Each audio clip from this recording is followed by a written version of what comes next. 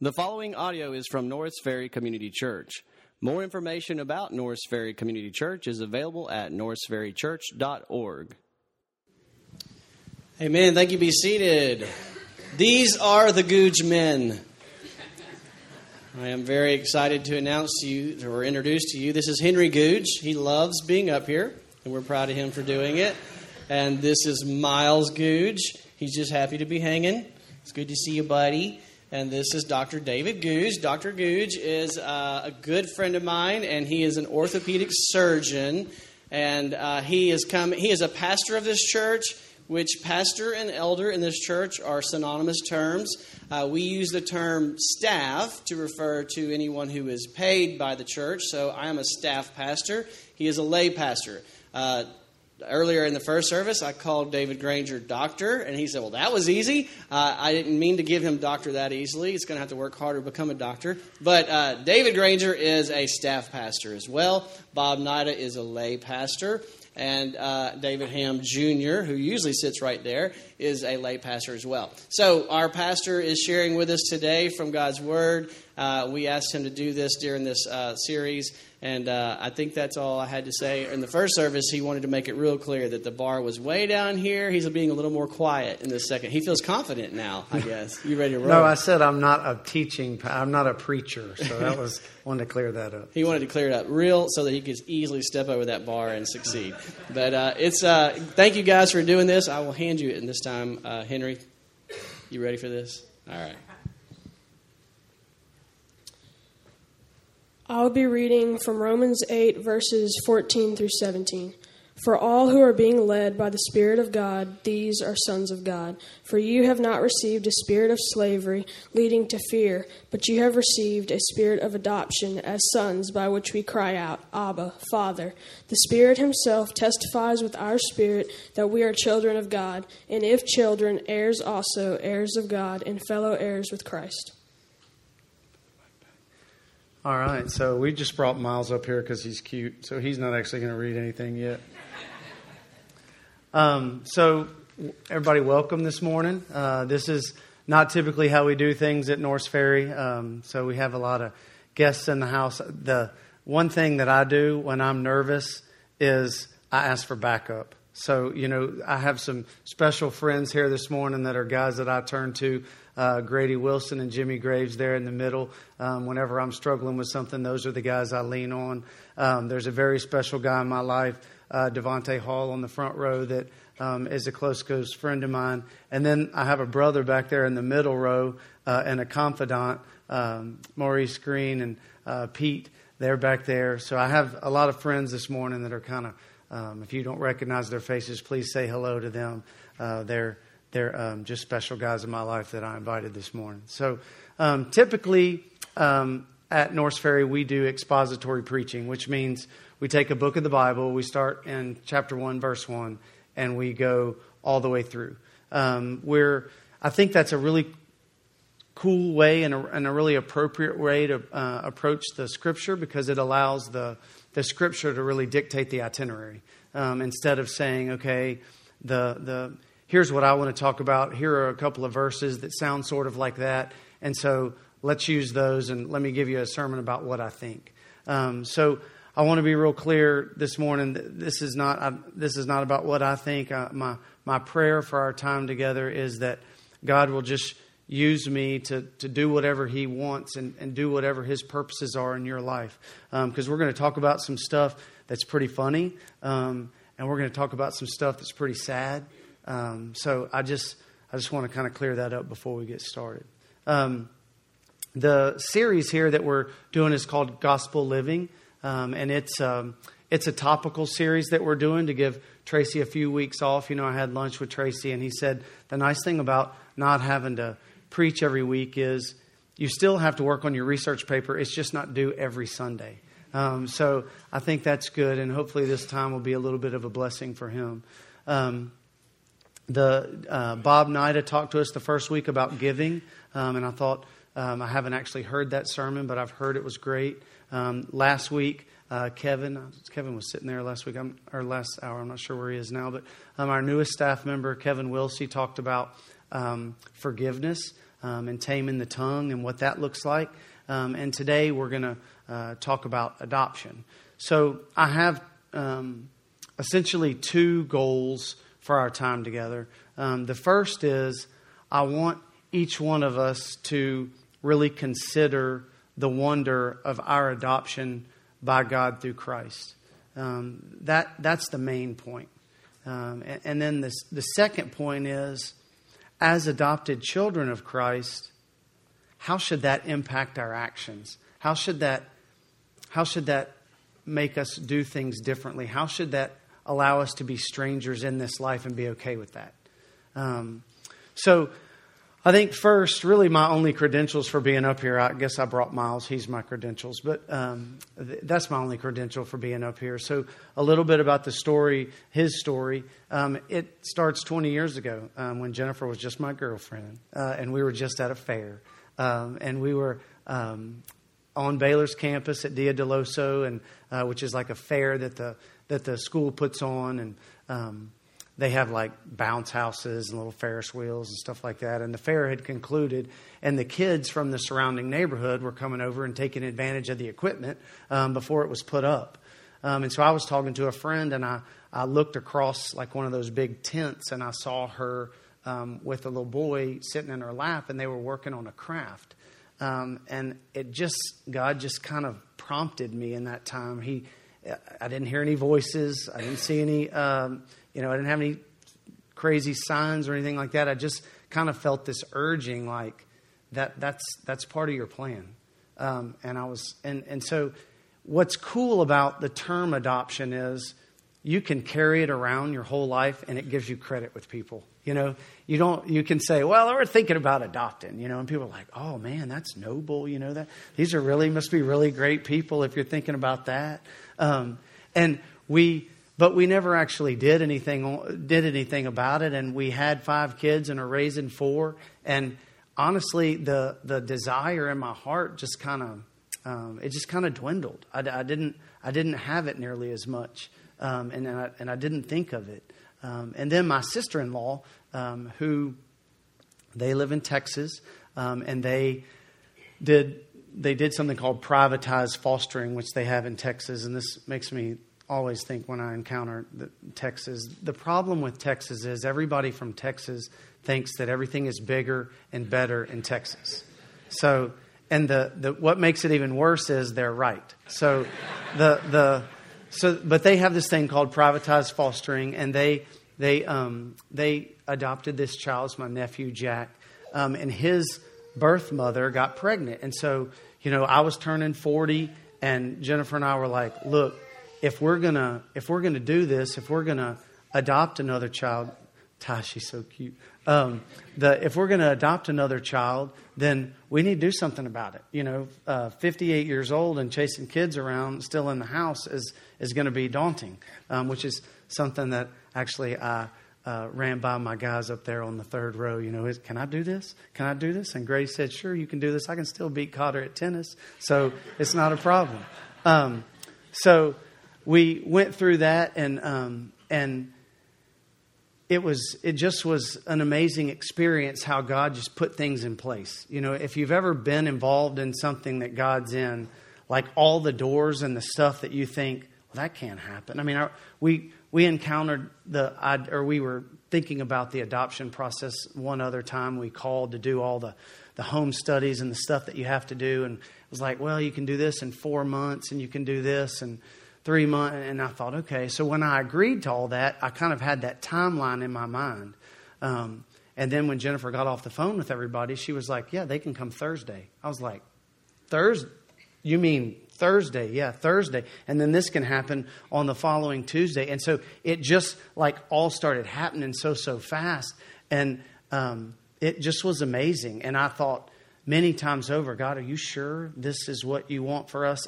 But it was happening so fast, it really gave me assurance about what was going on. And so my nephew's birth mother decided not to give her child up for adoption. And so Jennifer and I got together, and we debate a little bit on the timeline here, but we got together and we just said, look, we can't adopt a kid. We have 4 kids. Who adopts a kid when you have 4 kids? That's weird. And we can't do that. And her exact words to me were, we should not adopt a child unless God just drops one in our lap. And I was like, yeah. And so the next day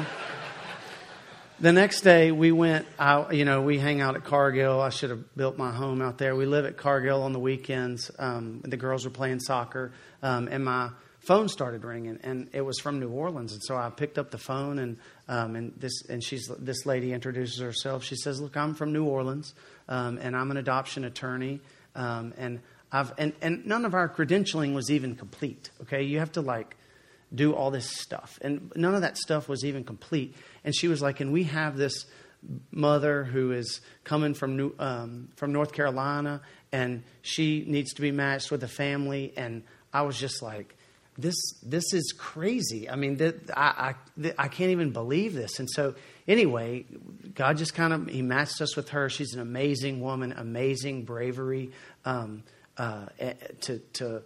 not listen to all her family and get rid of the child, but to be brave enough to do all that's required to have a child and put it up for adoption. And so that was unbelievable. And so we were all in, right? And we were ready. And then all the doubt started creeping in my mind. What I encountered that was giving me pause was, I was like, wait a second. He's going to be black and I'm white. And how's that going to work? And so I had this fear of, not being adequate to be able to provide him the things that he's going to need and not be able to be sensitive to his needs. And I started stacking kind of all of these excuses about why this isn't going to work. This can't work. This can't work. And then Devontae was at our house over the holidays, and they were playing hide and seek in the backyard. And I don't know why, but for some reason, Grace always ends up being it. That's my youngest. And so Grace is it. And so I go out there to check on him, and I see Grace, and she's crying, and I'm like, "Grace, what's the matter?" And she says, "Well, I can't. I'm trying to get Devontae, but it's not fair, Daddy. It's dark outside, and he's black, and I can't see him." And so as I'm looking at her, Devontae is in the bushes behind her, and all of us just start laughing, and I realize, okay, this is so stupid. Why? God is so much bigger than this.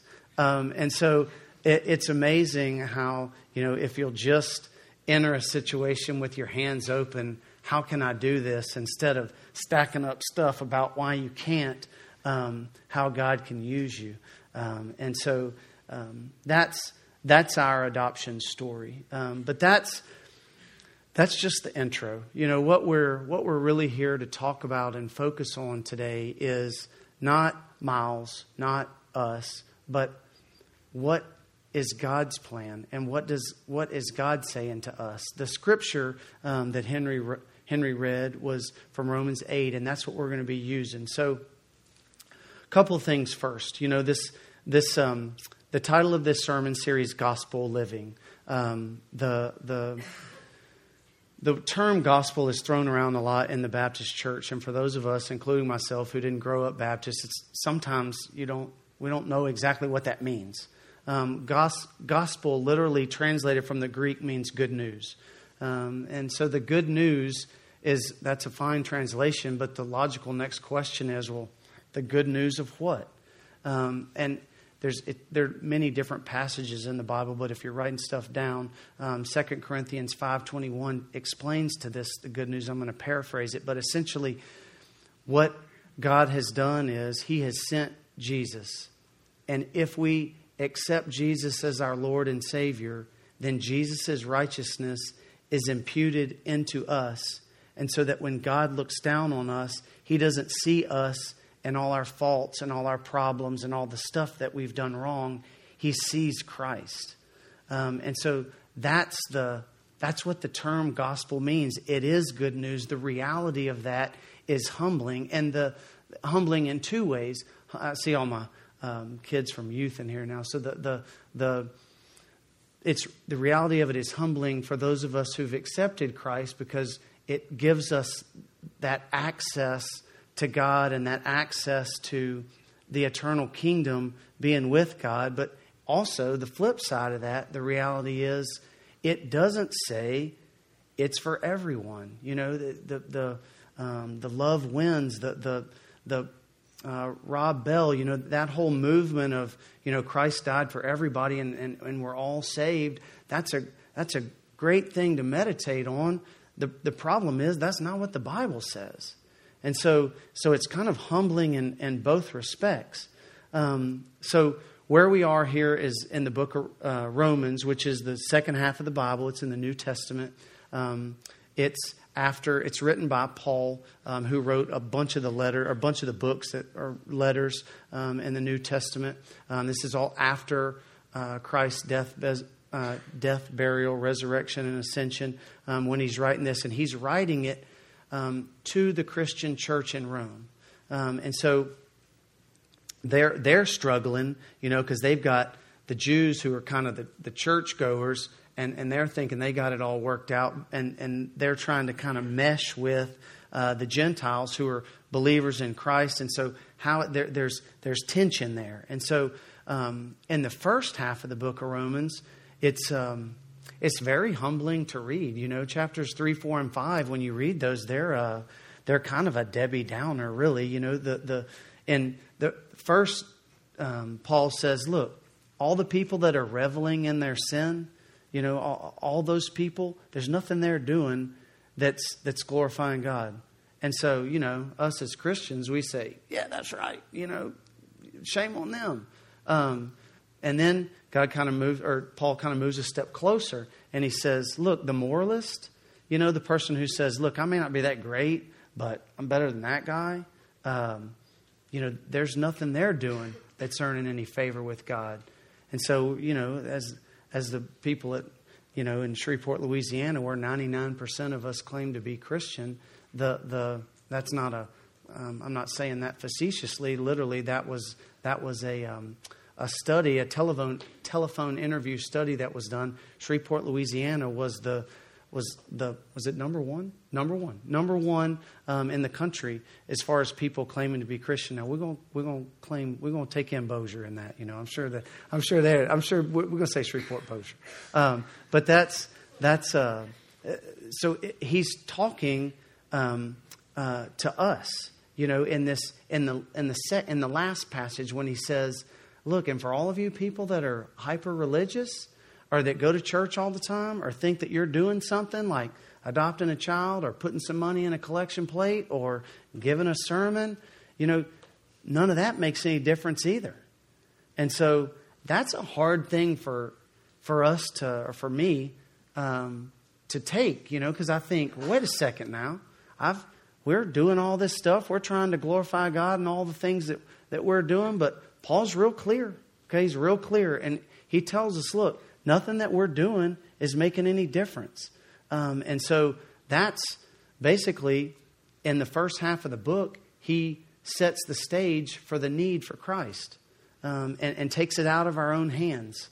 And that's concerning in some ways because you feel like, well, I don't have any control. But it's liberating in some ways because you think, well, the result doesn't depend on me. And sometimes that's kind of counterintuitive, you know, because we feel like, you know, in our daily life, if we weren't there, nothing could go on. But that's not true. And then we get to Romans 8, and it sets the stage for Romans 8:1, which says, "Therefore there is no condemnation in those that are in Christ Jesus." And that's a biblical truth right there. Then in and of itself, that's enough. What that's telling us is that if Christ is your personal Lord and Savior, that's it. And that's such a breath of fresh air in the context of this book. And it's a breath of fresh air in our life. But sometimes its simplicity makes it hard to accept. You know, and that's if you read the first part of chapter 8, that's where Paul goes next. You know, he describes this this wrestling match between the spirit and the flesh, and kind of the back and forth of that. For us, that wrestling match looked like the things of the flesh were, we can't do this. We're turning 40. We already have 4 kids. This is crazy. This doesn't make any sense. We can have our own kids, our own kids, our real kids. Like somehow they're more real than an adopted child. Like just looking up here, I brought him up here for the illustration. Like Henry is more real than Miles. Henry may look more like me, but I don't love him any less. I mean, Miles is just as much my son as Henry. And that's the truth here that is amazing. And so as we kind of get to this part where Paul is wrestling back and forth, that's what he's describing is, the things of the flesh versus the things of the spirit. And finally, that leads us to where we are this morning, which is Romans 8:14. And it starts with, for all who are being led by the Spirit of God, these are the sons of God. So notice, and it's true on the screen too, but it's true in the NIV and the NASB. The word spirit is capitalized. So this is not like the human spirit. This is not how we pull ourselves up by our bootstraps and go forward and accomplish things A, B, and C. That's not what this is referring to. When it says for all who are being led by the Spirit, what it means is the Holy Spirit. So the Holy Spirit is always a little bit intimidating to talk about. For some reason, Jesus and God seem a little bit more concrete, and the Holy Spirit is like, wait a second, what are we talking about? The Bible's real clear. If you want to jot down a verse, Acts 2:2, super clear on this topic. When after Jesus died and he was resurrected, he came back and appeared to people all over the place. Thomas the doubter, that showed putting his fingers in his hands. The whole thing. If you're looking for a book for kids, The Case for Christ is a great book on that topic. But after that, he ascended into heaven, and when he did that, he gave us the Holy Spirit as a gift to indwell in our hearts and affect us. Now, the thing about the Holy Spirit is it has an agenda. The Holy Spirit's agenda is to increase our relationship with the Lord. That's his agenda. That's why we're here. I mean, there's no other reason to get up on Sunday morning. It reminds me of something Tracy said. I don't know why anybody would be a member of a church. All it does is take your time and take your money. So, but truly, it's the Holy Spirit's prompting that gets us here, and because we want to. The Holy Spirit has this agenda. It wants to cultivate our relationship with God. And so when Paul addresses us and he says, for all being led by the Spirit of God, if you characterize yourself as a Christian, if I ask for a show of hands of who characterizes themselves as a Christian, then these verses are addressed to you. They're not just to the Roman church in, back in 50 AD, they're to us.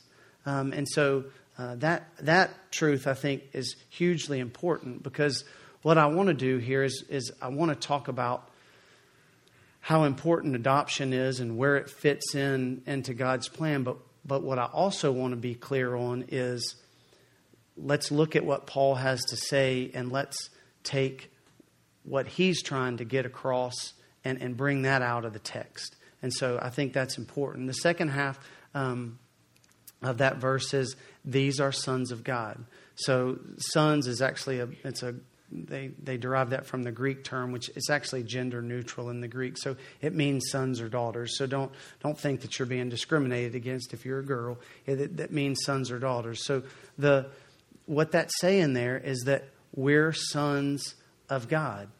Now, that's something we don't want to skip over lightly. Your son or your daughter, that's different. That's different than everybody else. The way you look at your child, if you have one, is different, because you can get so mad at them, and you love them. They can do terrible things and disappoint you, and you love them. I'm convicted by it. I didn't ask her permission, so I won't use any names. But somebody who's been in our community group several times has a very difficult relationship with her daughter that's been difficult for years and years. But she loves her. And when she talks about her, you can just see it in her face. The way we love our kids it's different. And so that's what I want us to be touched by, that's how God looks at us. God, and even with a supernatural component, God looks at us and He loves us because we're His sons and His daughters.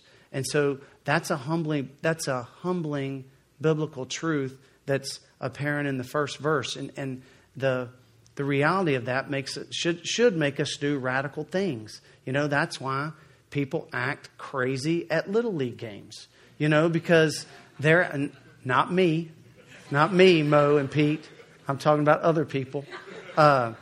Because that's their child out there, and everything that has to do with your child, it's like talking through a megaphone, and so that's why. But realize that what Paul is saying here is that God loves you like you're His child, because you are His child, and we're going to look at how you became His child in just a minute. So as we move on to Romans 8:15, it says, "For you do not receive a spirit of slavery leading to fear again."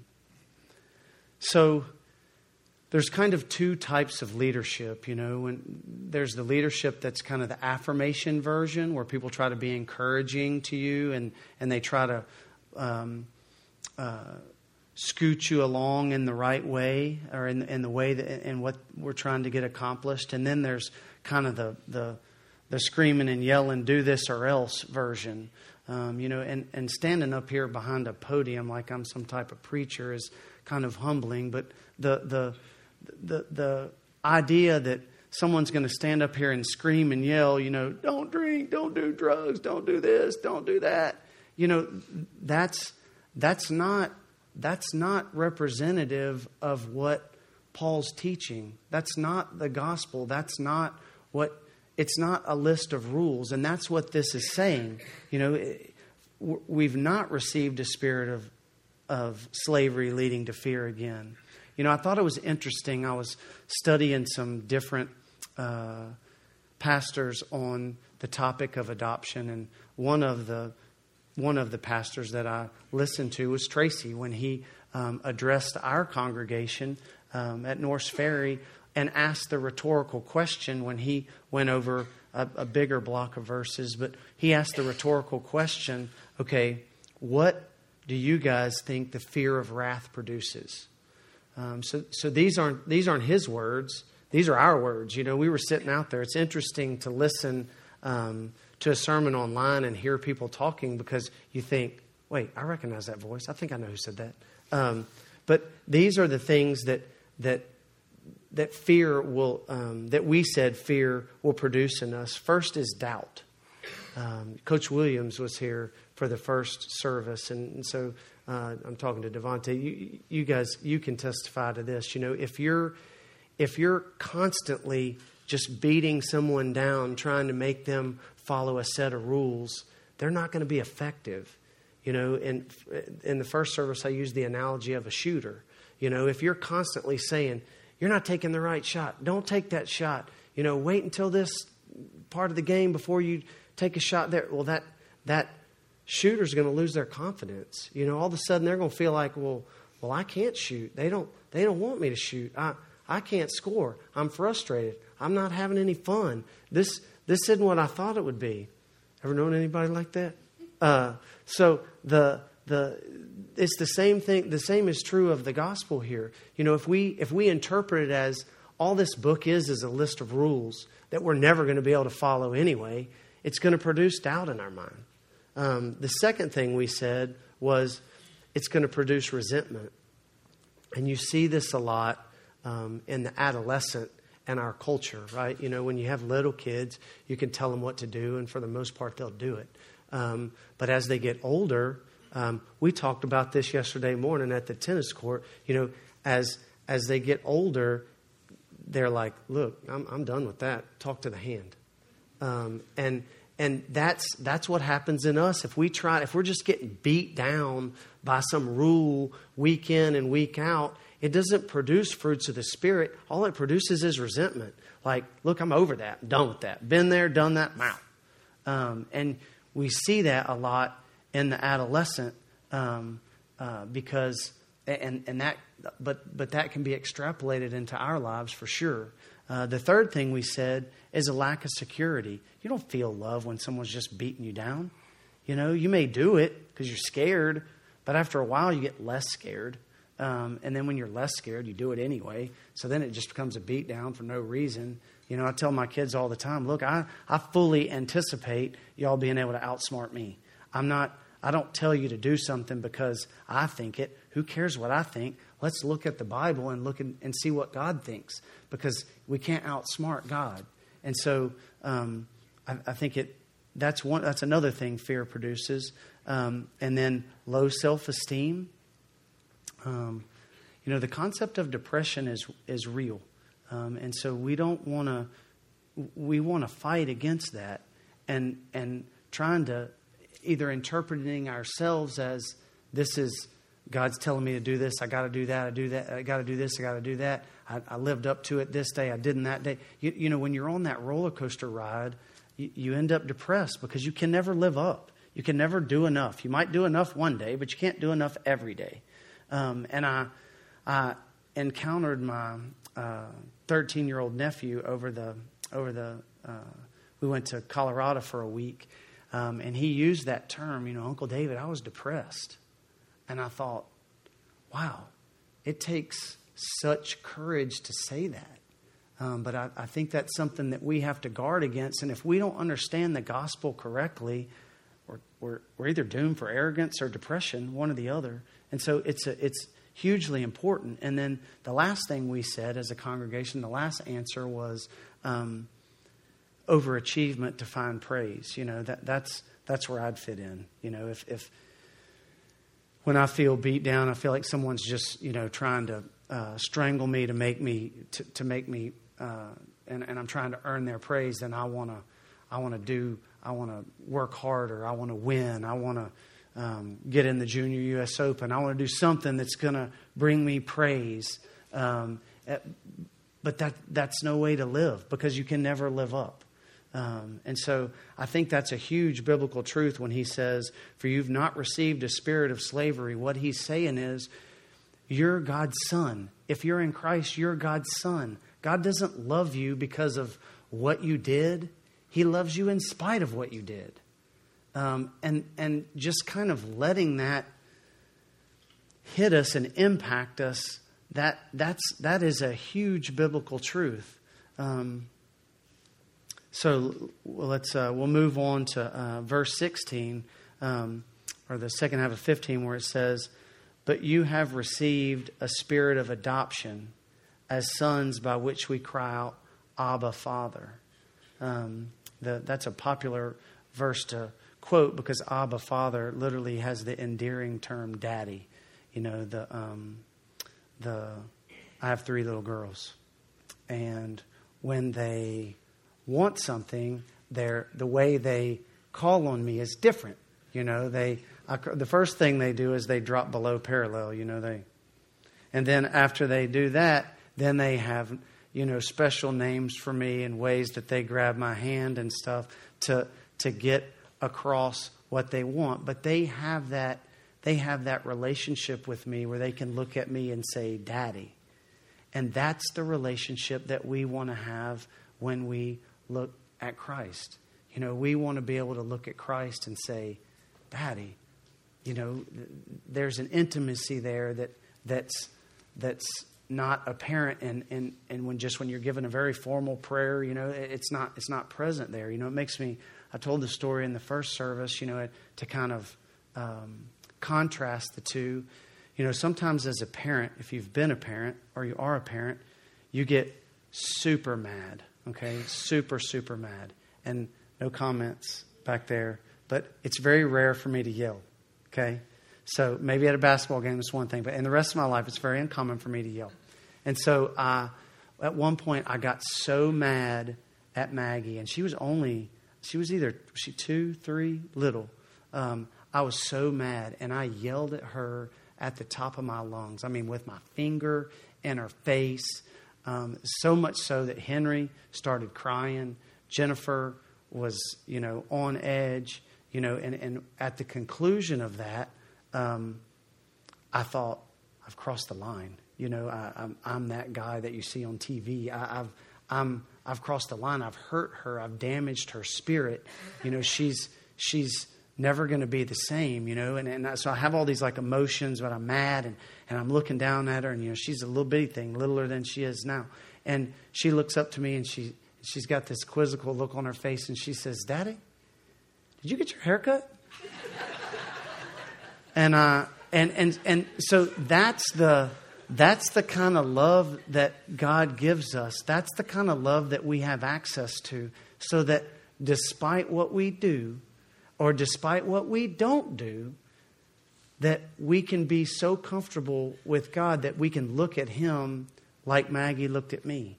And so that's a huge thing, because assurance is a real theme of this text. And so what I don't want to do is push forward some agenda about adoption and try to make a bunch of people feel guilty about giving money for adoption. We're not passing any collection plates. You don't have to worry about that. But that's not what I want to do. What I want to do is help us look into the text and see what is Paul trying to tell us. And one of the real core themes in this text is assurance. This concept that God loves us, that we're His son. Just like Miles and Henry. Miles is my son. He's no less my son than Henry. He may look a little different. He may be a little more muscular than Henry. But he's my son, no different. And so the realization that I look at him like that, we should be impacted by that, because what Paul is telling us in this scripture is, just as God looks at Christ, He looks at us. And so that's huge. And then he kind of polishes this off. I'm just going to use the 17a, or the first half of 17, when he says, "The Spirit Himself testifies with our spirit that we are children of God. If children, heirs also, heirs of God and fellow heirs of Christ." So what he's saying there is that we are going to inherit the kingdom of heaven just as Christ is going to inherit the kingdom of heaven. And that seems crazy, honestly. But it doesn't really matter what we think. It matters what God thinks. And that's what the Bible says, and that's very clear. But it really, if you extrapolate that into our life, it's not that much different. If Jennifer and I got killed in a car wreck, it's not like we're going to give Henry and Maggie and Sarah and Grace some different amount of whatever junk we have, and not give the same amount to Miles. I mean, it's 20% across the board, and so that's a huge thing that should impact us. It brings me to this concept of sanctification, right? So that's a kind of it's a preachy sounding word. Vodi Balcom is actually lives in Africa now, but he was over in Houston, and he has 3 adopted children. So I was listening to some sermons and kind of preparation for this morning, and he described the order salutis, which is like the sequence of events, and so the sequence of events being justification, our adoption in Christ, and then sanctification, and then glorification at the end. And so this process of sanctification, that's where the majority of us are, right? So what does that mean? Sanctification does not mean that as we get older and as we get closer and closer to Christ, we learn how to follow the rules better. Okay, that's the way I interpreted it. I'm going to be the older I get, the more I'm going to be like Jerry Planchok. That's a fine thought, but that's not what it means. It doesn't mean that. What it means is that the more I encounter Christ, the closer my relationship is with Christ, the more I can look at Him and call Christ Abba, Father, the more that's going to mold and shape my heart and affect my actions. It's going to make me do crazy stuff. It's going to make me buy a 12-passenger van. That's crazy. Who buys a 12-passenger van? That's weird. That's so counterculture. Why would you do that? But that's what the Bible describes for us. If you're really in God's will, then we should be strangers in this world. I'm convicted by that often because we're comfortable, and we don't. If we're that comfortable, are we really following all? Are we really following all that God wants us to follow? And really, is He really enough of a part of us as He should be? Because we should feel like strangers. We should feel like, what are we doing here? And so I was convicted by that. So now that we've kind of gone through and established the idea that God's adopted us, He's adopted us through Christ, and the reality of that, we kind of ponder that. The next question that we should ask is, okay, so now what? What do I do? If you're ever wondering, what do I do? A good place to go is the book of James. James is good about telling you what you should do. And he's very clear. Again, we're not going to get into all the contextual portion of it, but at the end of chapter 1 in verse 27, he's very, very clear. Okay, it's hard to misinterpret that. It says, pure and undefiled religion in the sight of our God and Father is to look after the orphans and the widows in their distress. Okay, that's very, very clear. It's hard to misinterpret that. And so really we should look at this order salutis and say, okay, how can I imitate Christ? Okay, I can't justify anybody. I'm not perfect. I can't really, maybe I can participate in people's sanctification process, but I'm not in charge of that. And I certainly can't glorify anybody, but I can adopt. I can adopt. And if I really recognize what Christ did in His adoption of me, then that should be a logical outflow of our heart. If He did that for us, then we should do that for someone else. You can go back to the 10 Commandments. The first 5 are vertical, give us instruction. The second 5 teach us how to act with the people around us. This is not any different. So where we are right now in Northwest Louisiana and in 2016, what opportunities are there? And I'm going to give you all some statistics, and they come from, we had a meeting with our social worker to finalize the adoption. So these statistics are from the Baptist Children's Home, which is the oldest, used to be Sellers Children's Home in New Orleans, and it's the oldest children's home in Louisiana. But these statistics come from them. The first statistic, which is I don't even know how to say it, is in 2015 in the United States, there were 954,000 abortions. That's almost 1 million. And it's actually down from 2014 where there were 983. So that, I think there's a lot of, that should give us pause and make us look around. And an easy thing to say is, okay, yeah, that's why I'm going to vote for Hillary Clinton, or that's why I'm going to vote for Donald Trump. They're going to fix this. We want to be respectful of whoever is in office. Romans is clear on that. If you struggle with that, it's in, I think it's chapter 13. But they're not going to fix that. That's a representation of young women who don't have hope. You know, that's what the world teaches us. Man, look, cut your losses, move on. But that's not the love we're receiving from Christ. I mean, when we mess up, God doesn't say, man, cut your losses with the Googes. You guys are out. You know, and I assure you, we mess up multiple times every day. So what we really should say is not, yeah, abortion's wrong. What we really should be able to say as believers is, wow, don't give that child up for abortion. I'll take him. And now, now all of a sudden it's like the sermon got funny and now it's not funny anymore. You're like, whoa, man, I can't do that. You know, we might have issues. I may not love them the same as I love my own. I can have kids. Adoption is just a substitute for people who can't have children. No, it's not.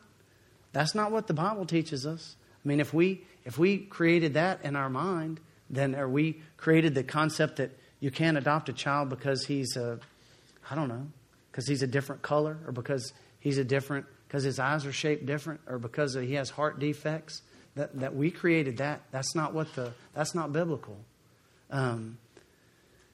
Moving on, you know, same thing, kind of tightening down here. Not just the United States, in the state of Louisiana, there are 4,500 kids in the foster system, and there's only 2,200 foster homes.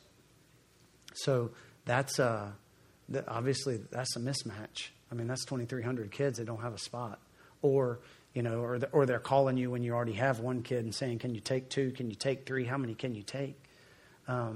So there's an opportunity there. And then the last statistic is there's about almost exactly 100. There's almost exactly 100 kids in the state of Louisiana who have no identifiable parent or family member. So either they have parents that have been deemed not suited to raise a child, or they don't have any identifiable family. I mean, essentially, there's 100 orphan Annies in our midst, you know, and that's pretty humbling when you go to church on this part of town, because resources for most of us not a problem. So you know how do we participate? You know, that's when you're riding home, and this is what Jennifer does to me all the time is, what'd you think of the sermon? You know, and of course I always say it was great. It's great. I loved it. But really what I'm thinking about is I'm starving to death. And what are we going to eat? And will Jimmy go hit with me this afternoon? Those are really the things in my mind. But the things that when you say, well, we're not called to adopt, my question would be, are you sure? You know, have you really prayed about it? Have you really asked God, are you called to adopt?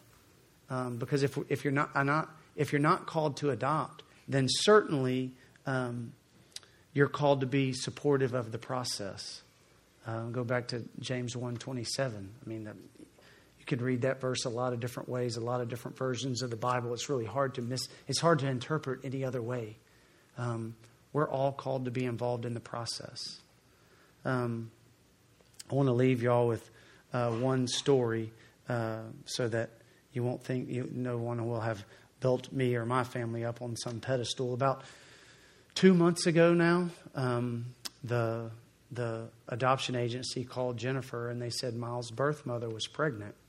And so I didn't know it at the time, but she said, look, there's something I want to talk to you about at dinner, and let's wait till we put the kids to bed, and then we'll talk about it. And so we put everybody to bed, and she tells me that, and I responded. I said, well, look, we need to seek God's will, and we need to look at His Word and see what it tells us, what we're feeling. And if you believe me, you're crazy. That's not what I said. I said, are you crazy? We don't run a children's home. There's no way. We can't. We have fun. That's nuts. And so, I even use the analogy of the puppy. If you have a puppy that doesn't have anybody to play with, you don't get another puppy. You take him to somebody else's house and let him play with their puppy. It's a challenge. It's a challenge every day. But I also want to let you guys know, and hopefully y'all can see it in our life, Miles is a blessing, man. He is an absolute pleasure. He is the best kid. And I am just as proud of him as any of the rest of my kids. And so don't Don't view this topic as like some toil that you've got to wrestle through and it's going to be awful and you just have to do it because you are a Christian. You have to, view it as an opportunity, it'll be a blessing. I see Olympia sitting in front of me. Olympia always has a baby, and that is not her baby. And so she's always helping out and always involved in other people's lives. And it's a blessing, and it can be high school kids, when you're involved in their life, that's huge. It's a blessing. It's a blessing when you have a place to stay, but it's a blessing when they're in your house.